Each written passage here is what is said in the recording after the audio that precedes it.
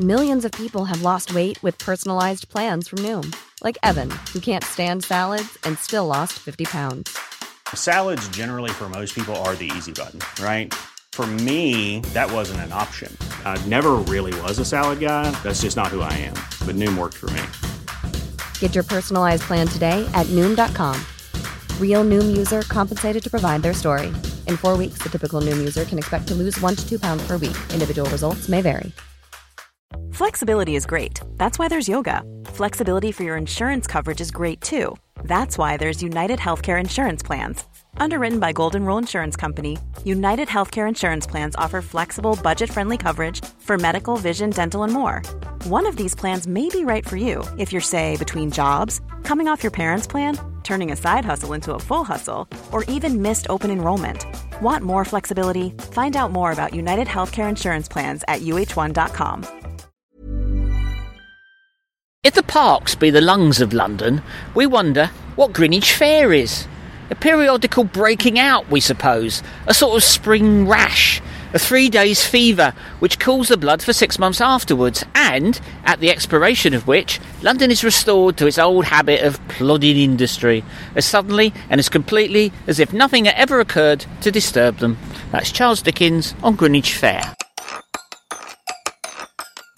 So as usual, I've opened the front door and grabbed the first two likely-looking Londoners who happen to be out there. It does seem that everyone's got a story to tell. I think screaming does help as well. Ooh, yes, the Horniman Walrus. They dug out bodies in 1887, 1873. What did he look like when he came out the other end of that? Knackered. Got Sarah Palin coming. How do you feel about that? A little bit pathetic.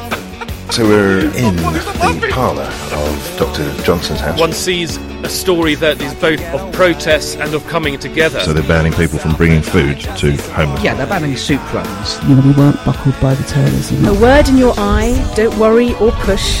A step in the gate is worth 2 in the bush. Which area of ridiculousn's do we start on with that story? Why would you give a medal to a pigeon? Listen, you're all idiots. You don't understand culture or anything. No running, no throwing. This is pretty serious stuff. You engage with other people, you link across to other people. It's just huge. It's gigantic. How many times have you done this so far? That depends. What do you think of that approach?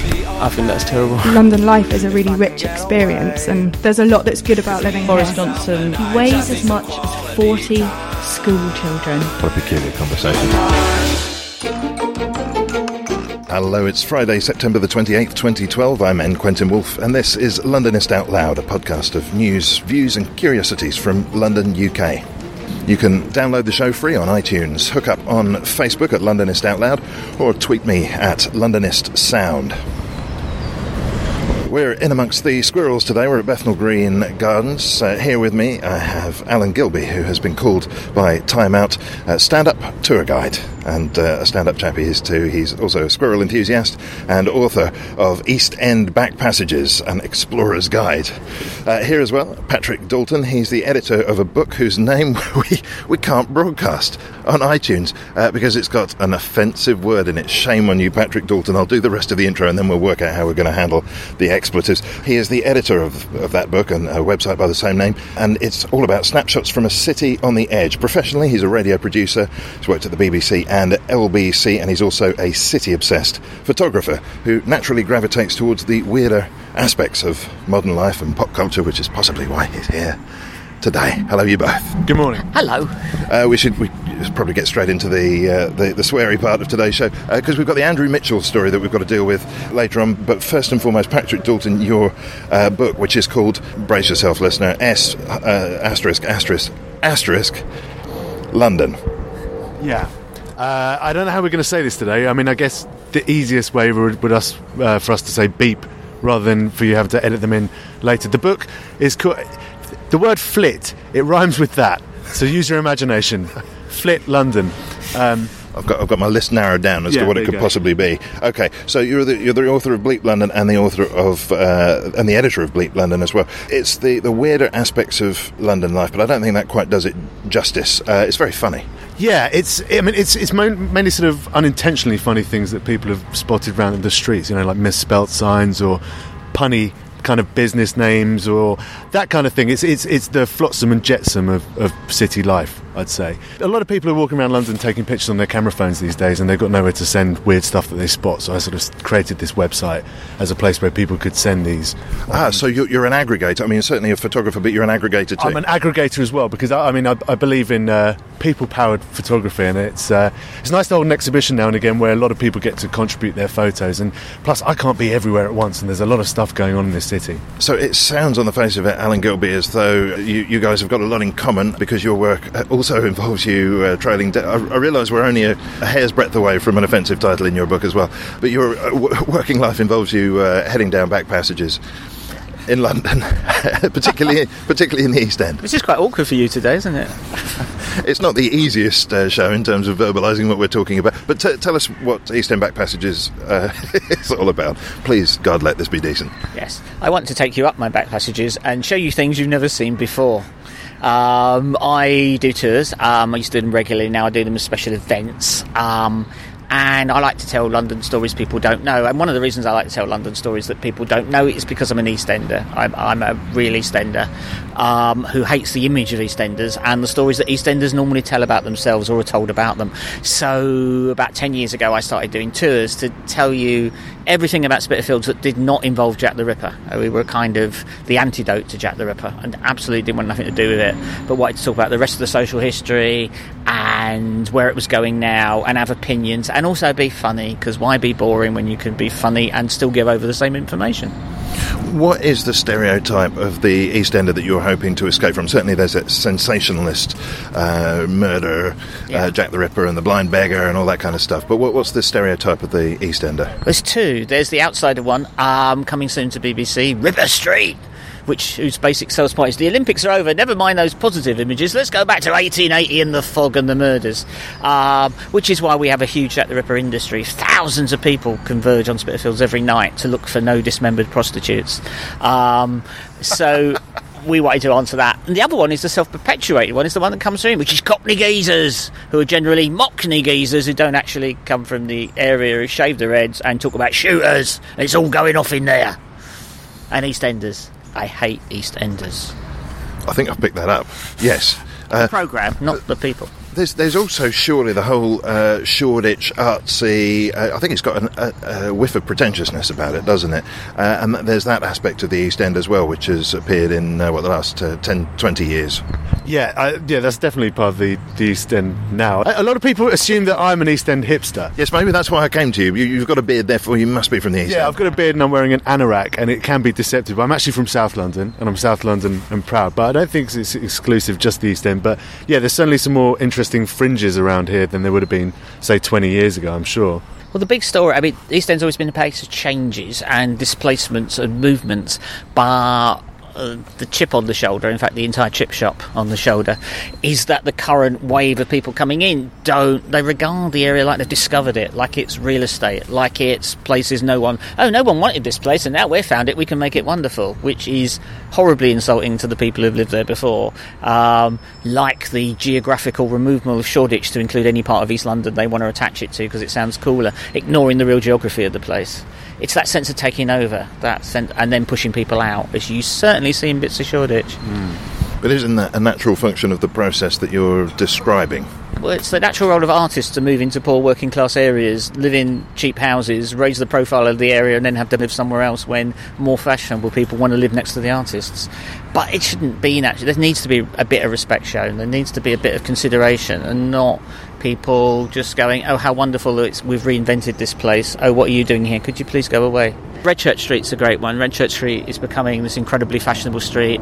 It borders the Boundary, which is becoming an incredibly fashionable council estate, which is still full of council tenants, and all the Bangladeshi shops, for instance, are being priced out. They're losing the corner shops because now people want to sell artisan cheeses in them. Well, I actually had my first exhibition on a gallery on Redchurch Street, and since then it's closed down. And a few of the galleries on that road have closed down, and they've had to move to a cheaper area. Now, can you guess where the cheaper area might be? Fitzrovia. You're kidding? I'm not kidding. Fitzrovia now is cheaper to hire gallery space than it is in the East End because it's so fashionable around here. So Wedstrait Street being fashionable is inexplicable if you walk down Wedstrait Street. It just doesn't fit. It doesn't make any great sense, and yet there it is happening. And the galleries in Wedstrait Street, which, have been pushed out, were overspills from Spitalfields. It got pushed out when Spitalfields went more mainstream. So, okay, I can understand getting away from a kind of an archetype or an image and trying to reassert the individual and original, perhaps. Well, original is a difficult word when we come to the East End, but a more established form of the East End. But, Patrick, I was looking at your pictures, and of course, they're not just based in the East End by any means, it's all around London, and there's an emphasis, as the title of the book suggests, on things which aren't so classy. They look a bit rubbish. They're almost being held up for ridicule, I think, by the photographs. Is that perpetuating another sort of stereotype? No, I don't agree that it is perpetuating a stereotype. I mean, I think I'm highlighting things which are a little unloved. Maybe I'm not passing judgment on anything, and in fact the only reason I started taking pictures of these things in the first place is that a lot of things I'm taking pictures of are quite transient. They disappear after a couple of weeks. Nobody records this stuff. There must have been some really crummy things going on in the 1930s or 1940s, for example, that haven't been captured in photography. So I like to think of myself as a sort of social historian, capturing the grubby underbelly, not a grim side, but just a little bit crummy and rubbish side to sort of early 20th century London. I think it's important to capture this stuff. It tells you a lot about the people that live around areas at certain times and what people are like and their genuine concerns. Dog poo being one of them. But it's I know your style. It's affectionate. It's really affectionate. It's affectionate for how imperfect people are and all their little quirky crapnesses that make you love them, which is the opposite of nice grey shop fronts with lowercase lettering in tastefulness, which is actually bland. Well, this is it, and this is the thing. I think we're living in an age where human error is becoming a thing of the past, with spell check and all this kind of stuff. People know what they're doing a little bit more, but still things slip through the net, and that's what I quite like. I especially like when sign writers fail, because you can imagine that somebody's had the idea for the sign and then they've sent it to the sign writer, and then the sign writer hasn't spotted a spelling mistake in there. The second part of the book is coming out next week, and there's a great example in there of a cafe in Wembley Central that in the window proudly displays a sign saying breakfast, lunch and dinner. So I'm not sure whether that's some new keep fit health sort of routine or something like that, but I love that things like that slip through the net. One of my favourite pictures from your book is Dreamland, which is a pathetic little canopy in the middle of a very untidy, unpleasant-looking street. It's very strange, that one. The sign, it says at the top, newsagent, then underneath, air condition, and then welcome to Dreamland. And it's the most grim and depressing place you've ever seen. Maybe the guy had really strange dreams that wrote that sign. It's that twin with Margate, because in what's left of the fun fair, there's a big sign that just says Dreamland Car Park. And there's nothing else there. I think I have to go to Margate now. Yeah, do. Mondays and Tuesdays, all cocktails, 99p. Brilliant. This is taking us off in an unexpected direction, I must say. Yes, entirely franchisable as well, your idea there. We should think about things slipping out and the wrong words being used and so forth. The story that has gripped two people this week is the Andrew Mitchell, I like it being called Gate. At long last, I've been waiting for that. Just in case you've been off the planet for the last week, Andrew Mitchell is the Chief Whip of the Tory party, newly appointed Chief Whip, who has allegedly said something offensive and derisory, well both in fact, to a policeman who's guarding Downing Street. Who's got this story? Oh, I got the story. Yes, he said, best you learn your beeping place. You don't run this beeping government. You're beeping plebs. Allegedly. This is what the police record says. He said, you beeping plods, which I'm sure features in his normal vocabulary. Where to start with this story? Obviously, one of the things that's been brought up fairly quickly is that only a few days ago we weren't entirely trusting the police's account of certain stories, and yet now it seems that they're the good guys in this argument. What do you make of that, Patrick? It's really hard because, MPs are usually quite trustworthy people, I'm sure, and the police are usually quite trustworthy people. Can we just put the brakes on there for just a moment? Yeah. Sorry, I'm going to get my tongue out my cheek. So I don't know, we're in an interesting position here. So we've either have an MP that's lying, or a policeman that's lying, or an MP that's lying. And I'm not sure which one it is. So let me run through the options again. It's an MP that's lying, a policeman that's lying, or an MP that's lying. Yeah. Or an MP that's lying. Yeah, or an MP that's lying. And we've got no way of knowing whether it is the MP that's lying. Well, I mean, and obviously we don't have any way to know because this is 10 Downing Street and they don't have CCTV cameras or any microphones around the gate to where the Prime Minister lives, which is strange. I think they would have worked that out by now, but... I think when he cycled off going, I'm going to have your bleeping job, that the policeman read, and I'm bleeping having you. Yeah. Oh, where's the phone number of the Sun? He could, of course, been saying he wants to become a policeman. Yes. That's the other bit forgotten from this story, of course. And obviously Hillsborough got forgotten in terms of, police tell lies, so now they're all honest. Also, police were told off a lot for taking stories to the press, and aren't they investigating this at the... Didn't this break in the Sun? Who had the policeman's transcripts? I just like the way that Mitchell said, as he allegedly said as he rode off, "You haven't heard the last of this." I think he actually meant, "I haven't heard the last of this." I think none of us are going to hear the last of... This is a completely unresolvable thing, though, isn't it? There's no way that anyone can possibly know the truth, particularly, as you say, if the recording devices that don't exist weren't in operation that day. And at the end of the day, does this really matter? Well, of course, the insinuation with the use of the alleged use of the word pleb, well, it plays into this whole idea that the Tory party is out of touch and that they look down on the lower orders. Well, I suppose we could say that about the political class rather than necessarily one party or the other. We're standing in the East End. If ever there was an area representative of a particular class, it could be said to be, just round the corner from the Salmon and Ball in Bethnal Green. What do you make of the idea that the ruling elite regards themselves as such? Is that bothersome? That's what people have leapt on. And you said the political class, which includes the other lot too. But it is that sense of, the curtain dropped for a second, and there it was, absolutely naked. That's the attitude. It was that sense, people saying sense of entitlement, that we are actually the people who are entitled to rule, and you should know your place. This is difficult when you're the person with the gun who's supposed to protect me from the other people with the gun, who you might kind of say, missed. Yeah. It's interesting as well that during the riots there was a 16-year-old who was arrested and actually sent to prison for swearing at the police during the riots, which was quite a tense situation. So you could maybe understand the swearing in that situation more. With the same, if it was proved that Mitchell had sworn at the police over his bicycle incident, would he be jailed as well? That's why I'm interested to know. Or would he have to do community service? Isn't that what he's supposed to be doing now? Can I just get a show of hands? Who cares? It's not looking good on the caring front. It's fun in a kind of low-level way that somebody's squirming a bit, and it confirms everything that kind of depresses you ultimately, that he's just going to go, no, that's all... Isn't that what a lot of the news has become? And I'm not thinking of Nick Clegg at all when I say this, but there is a lot of just spotting hypocrisy or just watching people squirm. Yeah, and then, I took a month off from the news earlier this year. I didn't watch any TV, I didn't read any newspapers or anything, and I felt a lot more liberated, and my outrage gland was less used.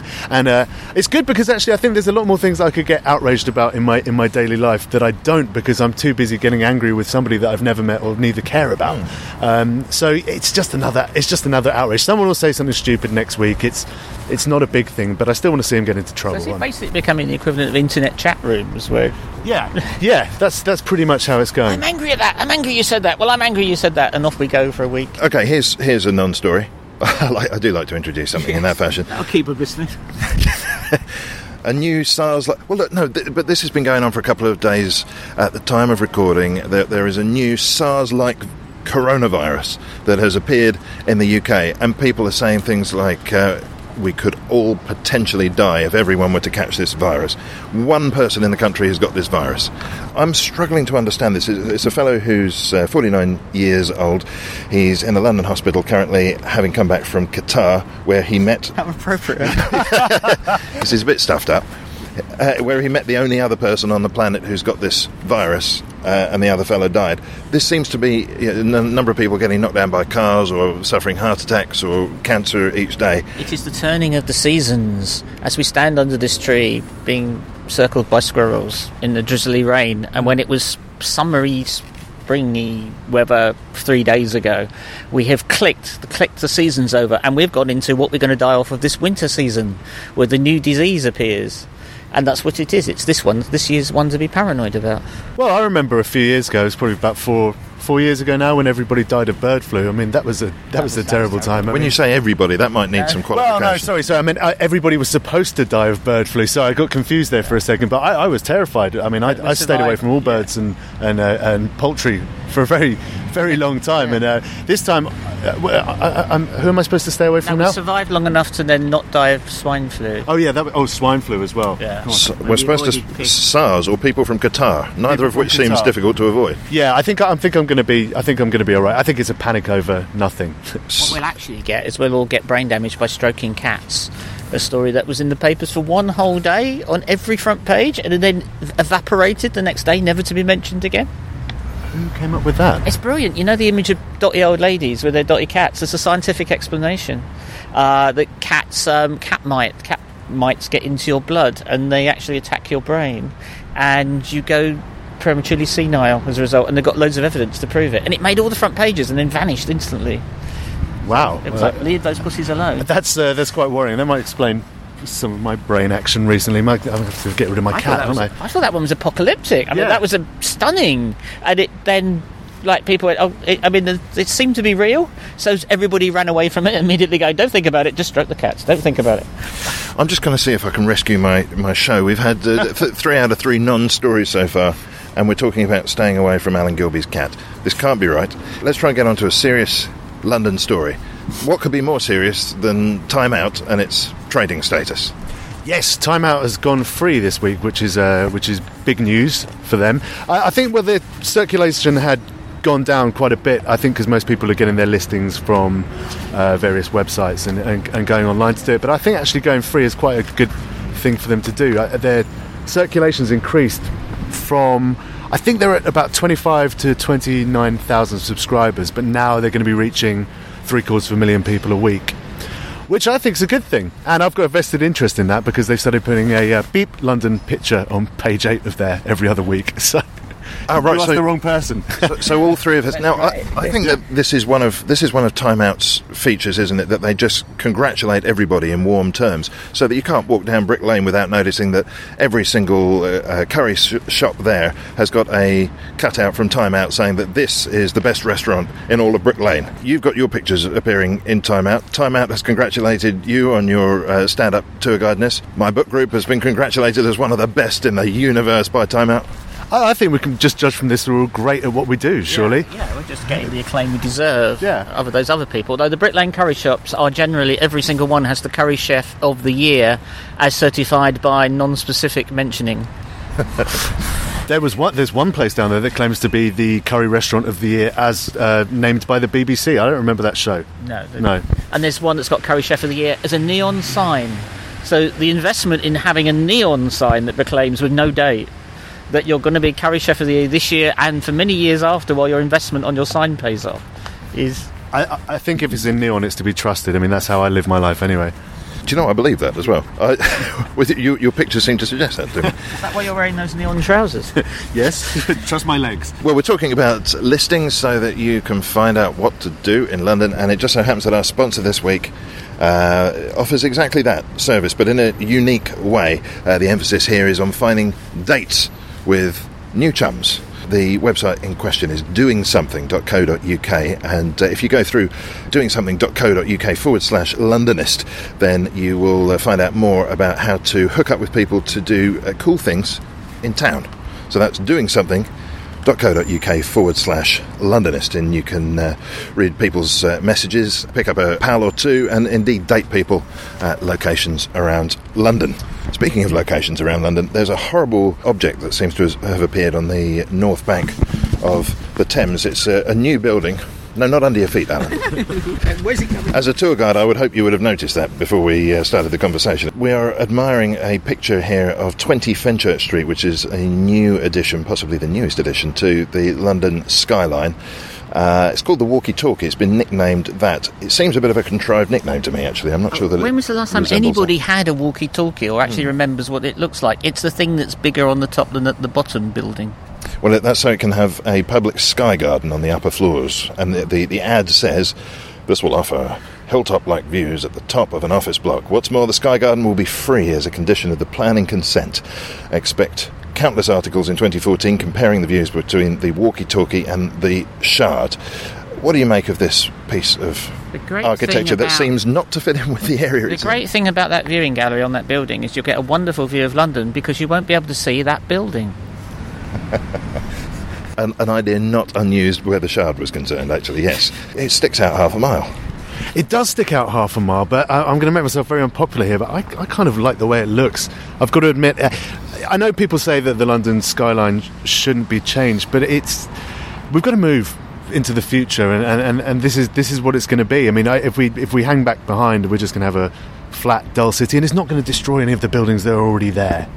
Well, no, in fact, it's been designed that some people think this is a bit of a cynical way of building a structure in the first place, that, as you say, it's bigger at the top than at the bottom, and the idea there is simply to fit in more room. Well, surely only one or two buildings in that area can do that before they run out of things like sunlight or room in the air. Yeah, and wind chill factor, of course, that will increasingly, the more they build a tower cluster, the more the wind will blow between it. I'm going to come out saying boo, because apart from the fact I think that's the worst of the buildings that have come up under the, we can do computer-aided design now, we can make them any shape they like, let's have the parallelogram, let's do the dollop, let's call this one the donut. Just because you can. I used to be really proud of London, that it was a flat city, that it was a city that you could see from one end to the other, and it had that skyline, and it was the only city that wasn't going in for it. And Canary Wharf was okay because that was at the edge and that made it its own area. But when they started growing up in the middle, and now you're really seeing the difference. Now when you look down roads at vistas, you're really seeing how the tower cluster becomes London. And the trouble is, they are buildings that could be absolutely everywhere, and they are. Well, some are, and I don't mind some of them. I don't mind the Gherkin particularly because it's its own thing, and that's quite Londony. A lot of them are just novelty shapes, and something's being lost, and they are beginning to. Now they're growing, they're beginning to dominate. Surely this isn't true about it being a flat city with the church spires poking out at irregular intervals across the landscape. Flat with pokey bits. Well, that's what we got here, isn't it? That's lumpy bits. It's completely different. Poke good, lump bad. I just think that we have to move with the times. I bet Christopher Wren's. I bet his change to the city after the Great Fire of London wasn't popular in the first place. I bet people were saying, "Oh, this place looks horrible. Looks like Paris now. What are they doing?" You know. They didn't do Paris though. They wouldn't accept his Paris design because it was too straight and measured and boulevardy. Right. And the churches were supposed to be the punctuation, so they were supposed to be the high point. So that was it. But the new church is commerce, he said grandiosely. That was what Wren said? No, that's what I just said. Oh, okay. You made a complete beep up of that, didn't you? I really beeped that badly. What else have we got in the pot? Okay, well, we're standing outside Bethnal Green police station, and that's kind of pertinent to a story that is happening this week where there are cuts being proposed to the police and fire service again. Apparently the fire service budget needs to be cut by £65 million over the next 2 years, and they've already found 45 million of that, which isn't being taken away from the stations or staff, but is more backroom staff and logistics. But they still need to get rid of another 20 million.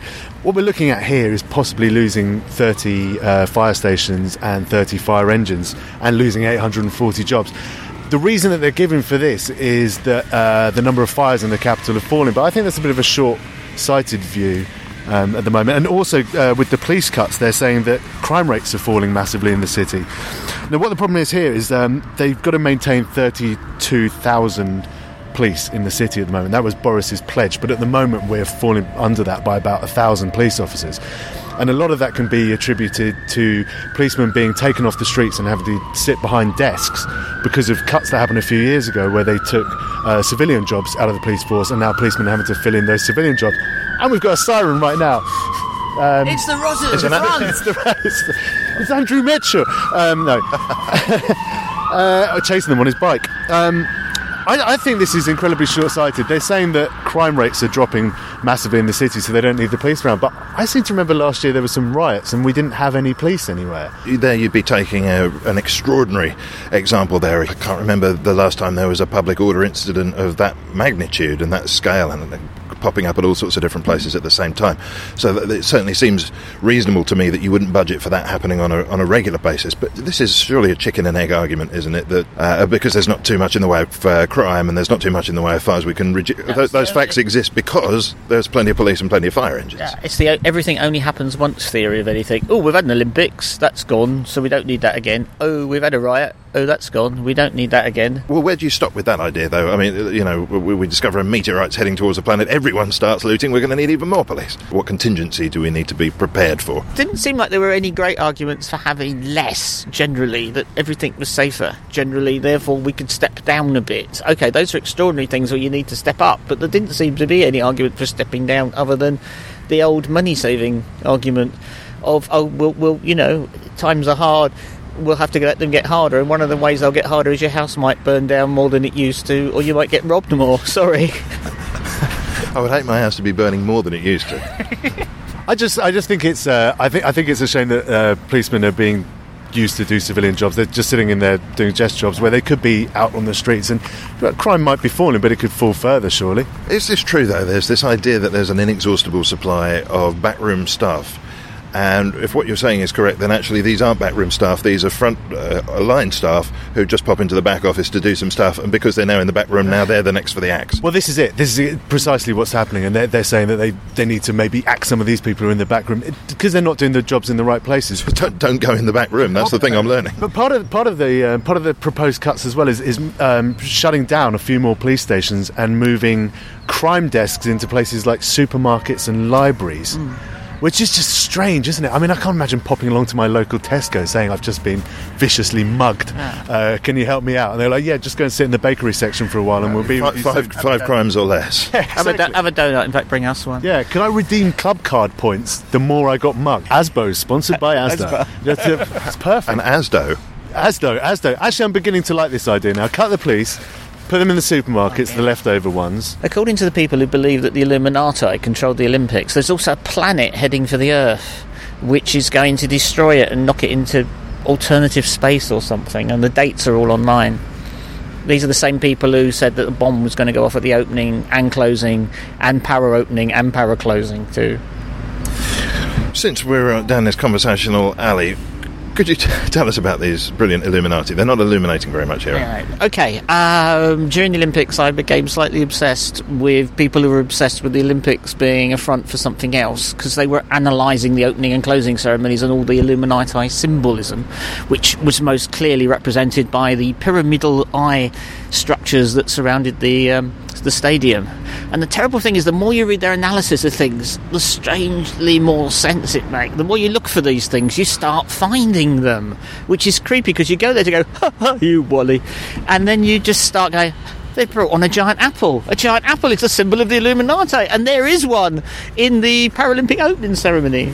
And then you get to the closing ceremony and you think, this is like a druid ritual, and then you read that it was written by druids. However... Where did you read that it was written by druids? Somewhere online. Oh, there. That place, where was it? No, they did consult with them, genuinely, apparently, because it was very much an evocation of the seasons and the fire and death, and apparently they were consulted on the wordage. It's extraordinary. There are these little bedroom prophets doing doom, and they were talking about it was going to be like 9/11, and there was going to be a mass sacrifice at the climax of the Olympics. Well, there was. Did you miss that? I did. What happened? Was that like... Yeah, that was in the... Yeah, it was there. You saw it, didn't you? Well, the Spice Girls, they sacrificed their career, and I think George Michael sacrificed his new single. That was a beautiful moment. Wasn't there something about the Shard opening ceremony? It's the laser show. Was that did that have an Illuminati angle? Eye in the pyramid. Well, I remember I went to go and see the fantastic laser show from the Shard, and oh yes, we all enjoyed that. Yeah, it was great. I've got laser pens more powerful than that, but the Shard's official tweet stated that a lot of the lasers shot from the Shard that night weren't actually intended to be seen by human eyes. Which led into something that transdimensional reptiles. Yeah. Some of them are our own royal family. Yeah. I mean, I've got a mate who's a transcendental reptile, and we were talking at the pub, and he didn't see it either, so I'm not sure whether they got their calculations right. With several stories left on the cards, amongst them G4S and TfL, those two great institutions of the city about whom a crossword has never been said. Where should we begin? Should we talk about complaints? Many a beep going on there. The TfL released their complaints figures last week, and they don't sound that big when you first read them. So they were on the trains, and the underground was 2.27 complaints per 100,000 journeys, which isn't really that much, and it was 2.2 complaints per 100,000 journeys on the buses. But the interesting thing about the complaints on the buses were that 40 to 50% of complaints on the buses were about driver behaviour, including bad driving, not stopping, and rude drivers. I understand being a bus driver is a very difficult job, and they have to put up with a lot. But I've experienced rudeness from bus drivers before, and I've certainly experienced drivers just driving straight by me when I'm at bus stops. I think a lot of bus drivers seem to see their job as getting the bus from A to B, but without thinking about actually picking up the passengers on the route. So they know they have to move it from one place to another. I slightly disagree, and I'm a big fan of bus driver because I think they put up with a lot of beep. But my idea of a bus driver's brain is essentially an image of his lunch. I think that's all he's thinking about quite often, and you very often see the bus driver timing his journey not according to the schedule or to people wanting to get on and off or to even the flow of traffic, but really to arriving at the handover point at the right moment. So for example, you often get that, the kind of lurking round the corner from the changeover stop, and you'll be lurking there with the doors open, a bit chilly in December doing that. And you'll sit there for 10 minutes getting increasingly late for whatever you were trying to reach, and then you'll go around and then you've got the kerfuffle at the driver changeover. It's a very simple test to find out if it's a nice or a nasty bus driver. It goes like this: I'm sorry, I have forgotten my oyster. I would now like to pay cash, and I may have to look in my pocket for a moment and see what reaction you get. I do get waved onto buses a lot without having to use my Oyster card, because usually the machine isn't working. It's like, oh yeah, it's not working. Yeah. And they can't be bothered. And then people try and pay, oh no, just get on the bus, which is quite nice. I wish there was a bit more of that. I'm not anti-bus driver. I do agree they have to put up with a lot. But I saw a beautiful microcosm of the whole argument once, where a bus driver called a guy a git, and then the guy punched him in the face. So you had both sides there. You had driver being rude, and you had passenger abuse in one beautiful story. I miss amusing bus conductors, though, while we're being nostalgic. There used to be a rich vein. That wasn't really nostalgia, I think, going on there. Well, for me it is now, because it's a long time since I saw an amusing bus conductor who would have a little comedy shtick, and some of them used to do commentaries. And this is true. I got on a bus once, and it was number 15, and it was coming down by Poplar, and the conductor liked to sing, and he started to sing a song, and a tramp got on and joined in. Sing out loud to last your whole lot. And then a third man joined in. It don't matter if it's good enough. That's the best bus journey ever. That was 35 years ago. I have never forgotten that, and life should be more like that generally. Well, I wish they'd say good morning once in a while. That's all I ask for. Yeah, a simple good morning in the morning would really help things, wouldn't it? But if you give them a bright, cheery good morning yourself, and do they not do it back? No, that's precisely I don't expect them to say good morning without provocation. But I do think if you say good morning to someone and they blank you, that's a little rude. You should just wait and wait for your good morning. Say it again. That's what I would do. I said good morning, sir. With my hand hovering over the Oyster reader. Yeah. Not until I get a good morning from you. Exactly. A little appeal from me to bus drivers. If you have to stop and get all your passengers off the bus and they've got to wait for the next one, the rules say that we're supposed to get transfer tickets. And if you don't have a transfer ticket, then quite often the bus driver on the bus coming along behind yours isn't going to be as generous-spirited as you think they will be. So please give us a transfer ticket, please. None here. They're not going to say anything. Oh, all right, okay. If you fancy reading and being entertained by writers and doing all things literary, the Soho Literary Festival is going on as we speak. It's going on till the end of the weekend. This is fantastic. Have a look at this lineup. It's absolutely brilliant. It's being run at the Soho Theatre in Dean Street by the Oldie, and there's a lot of names there that are instantly recognisable, and a lot of them, as the publication would suggest, more senior. Clive Stafford Smith in particular is going to be on over the weekend, well worth a look. Faye Weldon, I think on Sunday if memory serves, Simon Baron Cohen, Mirabah Hillel, lots of big names there. John Bird, I'd love to see him. Get yourself along. You haven't mentioned Pam Ayres. Pam, oh, she's wonderful. You a fan? I used to write musicals with the guy who played piano for her. He thought she had a lot of integrity in a kind of Pam Ayrean oeuvre. Can you do the accent? Oh, he cannot do the voice. No, apparently not. That was Benny Hill, wasn't it? Red Skull. Yes, because you've got beyond the. Can we talk about this? Beyond the East End back passages, you have a wide and varied career in television. Well, I work in kids' TV mainly. I write for animation and and come up with shows as well. So I headed the disastrous rebirth of Pinky and Perky 2 years ago that nobody already remembers. Is that you? See, that went well, didn't it? That one. It's a comeback. When's the next comeback? Yeah. Yes, when are you doing that again? Were they in puppet form still? No, they were CGI. That would be why. It's not the same. You need to see the string, don't you? Yeah. They decided, I mean, I was out of my control, but they decided not to do the helium voices either, which was about the only thing Pinky and Perky really had going for them. So you did an animation about two pigs that had nothing... Two pigs called Pinky and Perky. And I tried to put in lots of references to the old series just in case anybody remembered, like the Beatles turned up one week, who were the puppet version of the Beatles, and all the supporting cast were named after that. Other Pinky and Perky puppets, absolutely nobody remembers. But no. I feel pretty bad about asking the question now. Yeah, it was not one of my best. I'm now doing a preschool show about philosophy. Are you really? Yeah. It's on CBeebies next year, called What's the Big Idea? I like the sound of that. I'll be honest, I like it more than I like the sound of the Pinky and Perky. Yeah. They would let us tackle anything other than God and death, because toddlers might get a bit traumatised. The What's On section for the week ahead, no real link.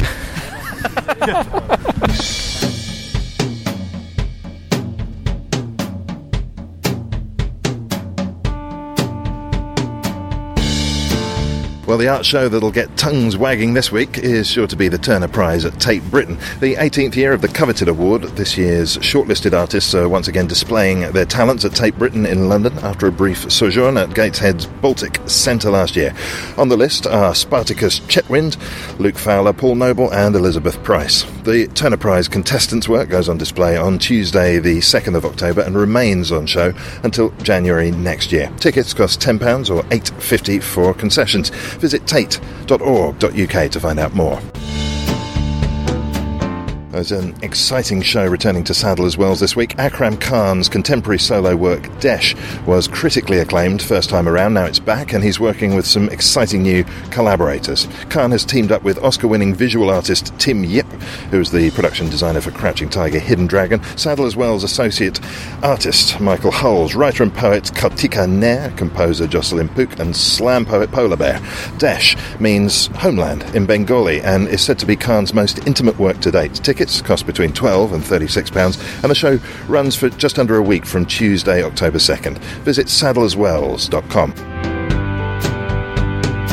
This week's opera recommendation is a show that's so rare it hasn't been seen on the London stage since 1979.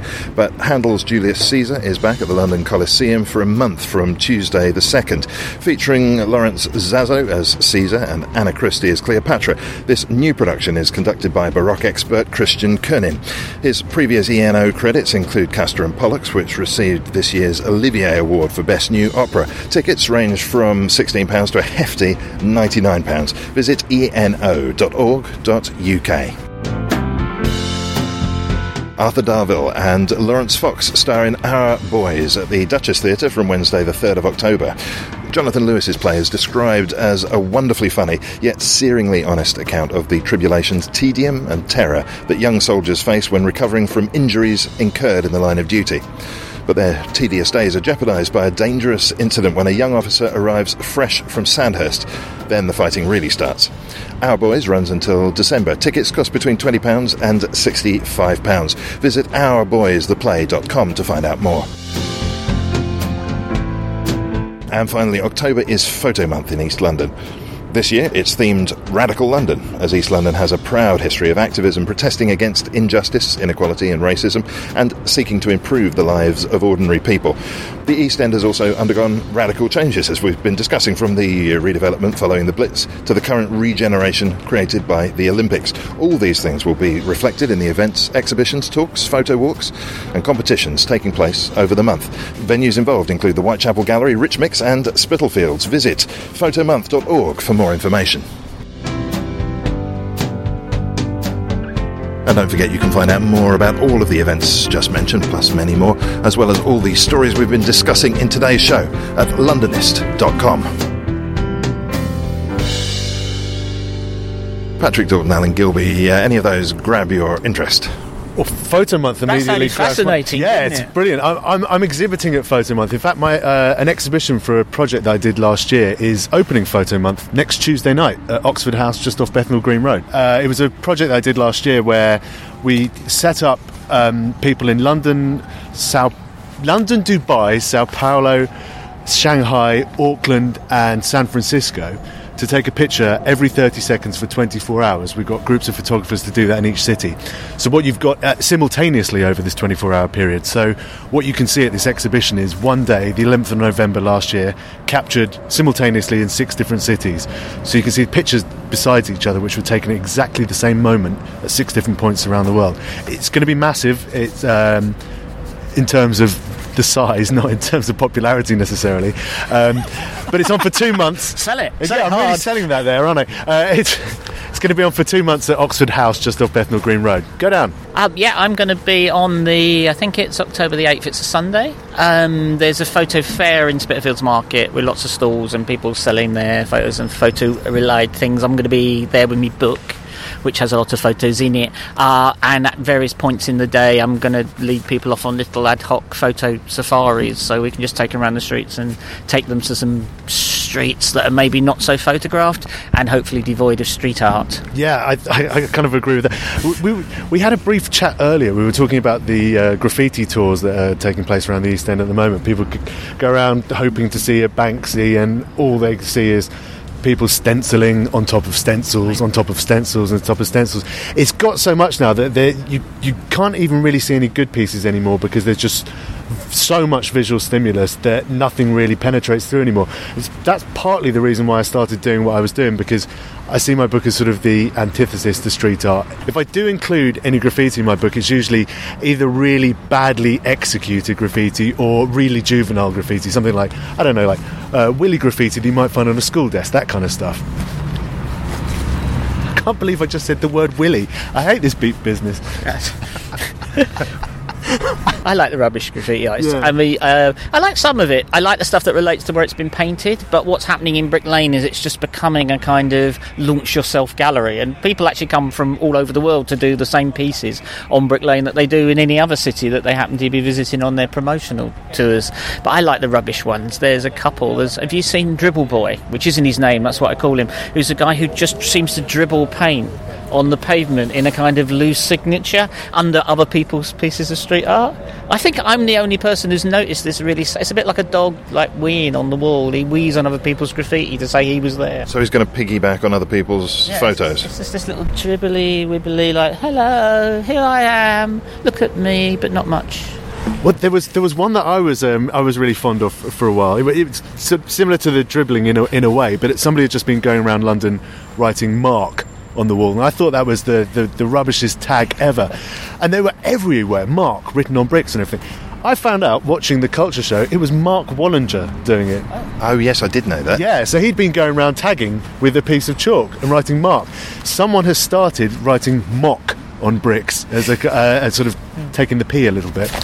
I feel I want to just open the pages of your book a little more, Alan, because I just flicked it open in my hand here and discovered Whitechapel's Always Felt a Bit Rubbish, or something like that as a chapter title, which seems to generally capture the downbeat feeling of today's show, full of self-abuse and swearing. Well, Whitechapel's one of those rough areas that's refusing to be unroughed, and it's always been like it. You get estate agents who are probably claiming it's like North Wapping or very East Spitalfields, but it's not. It's Whitechapel, and you're more likely to find a dosser on your doorstep than the charming Bohemian Quarter.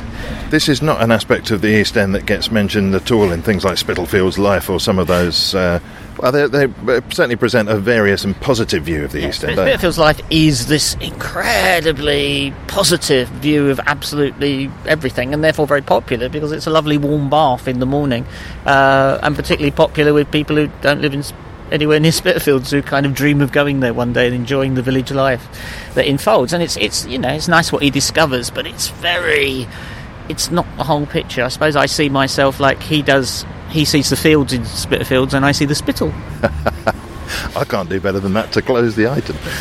We've been talking at the beginning about photography in Patrick's book, and the photography in this one, it smells real. It looks like what you see when you're walking down the street, and I quite like that. This is a non-Instagrammed version of the East End. I like the quirky little detail. I mean, there's one there that you might like.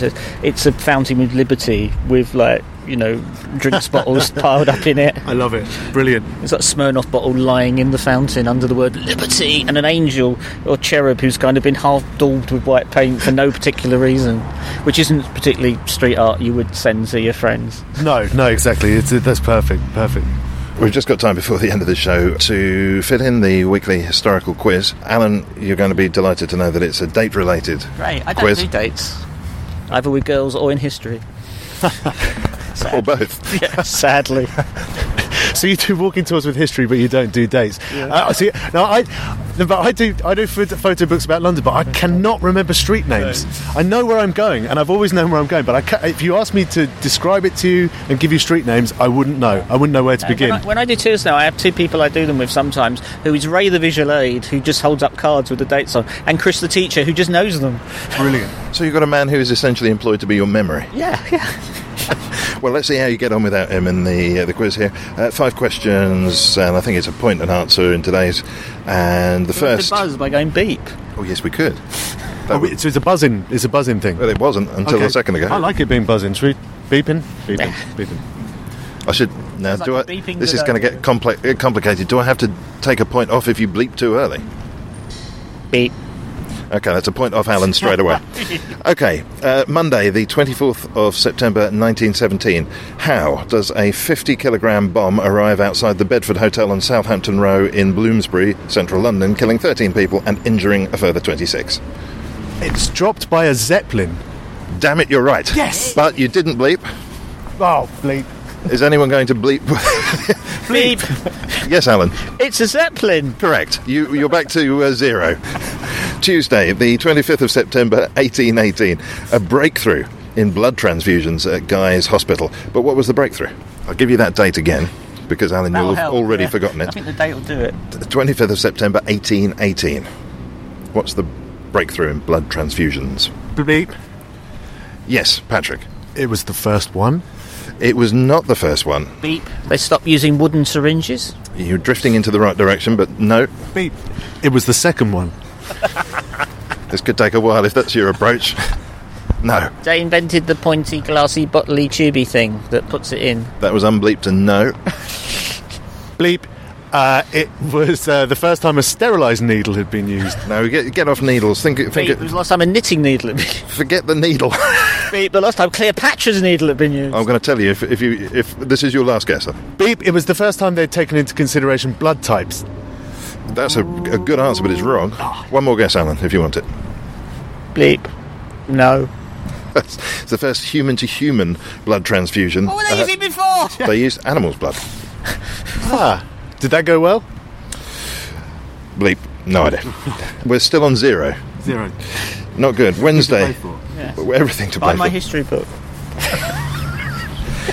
Wednesday, the 26th of September 1850, the first stretch of the North London Railway is opened, running between Bow in East London and Islington in North London.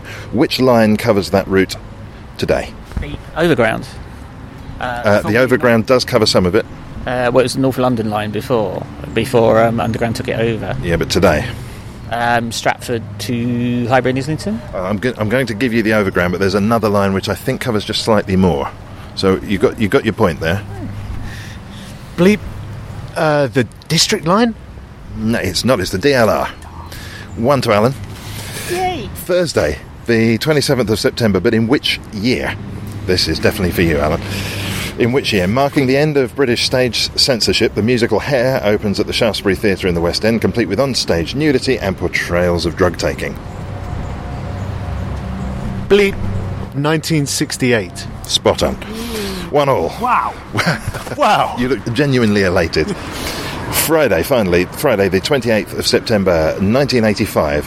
What event sparks riots on the streets of Brixton, South London?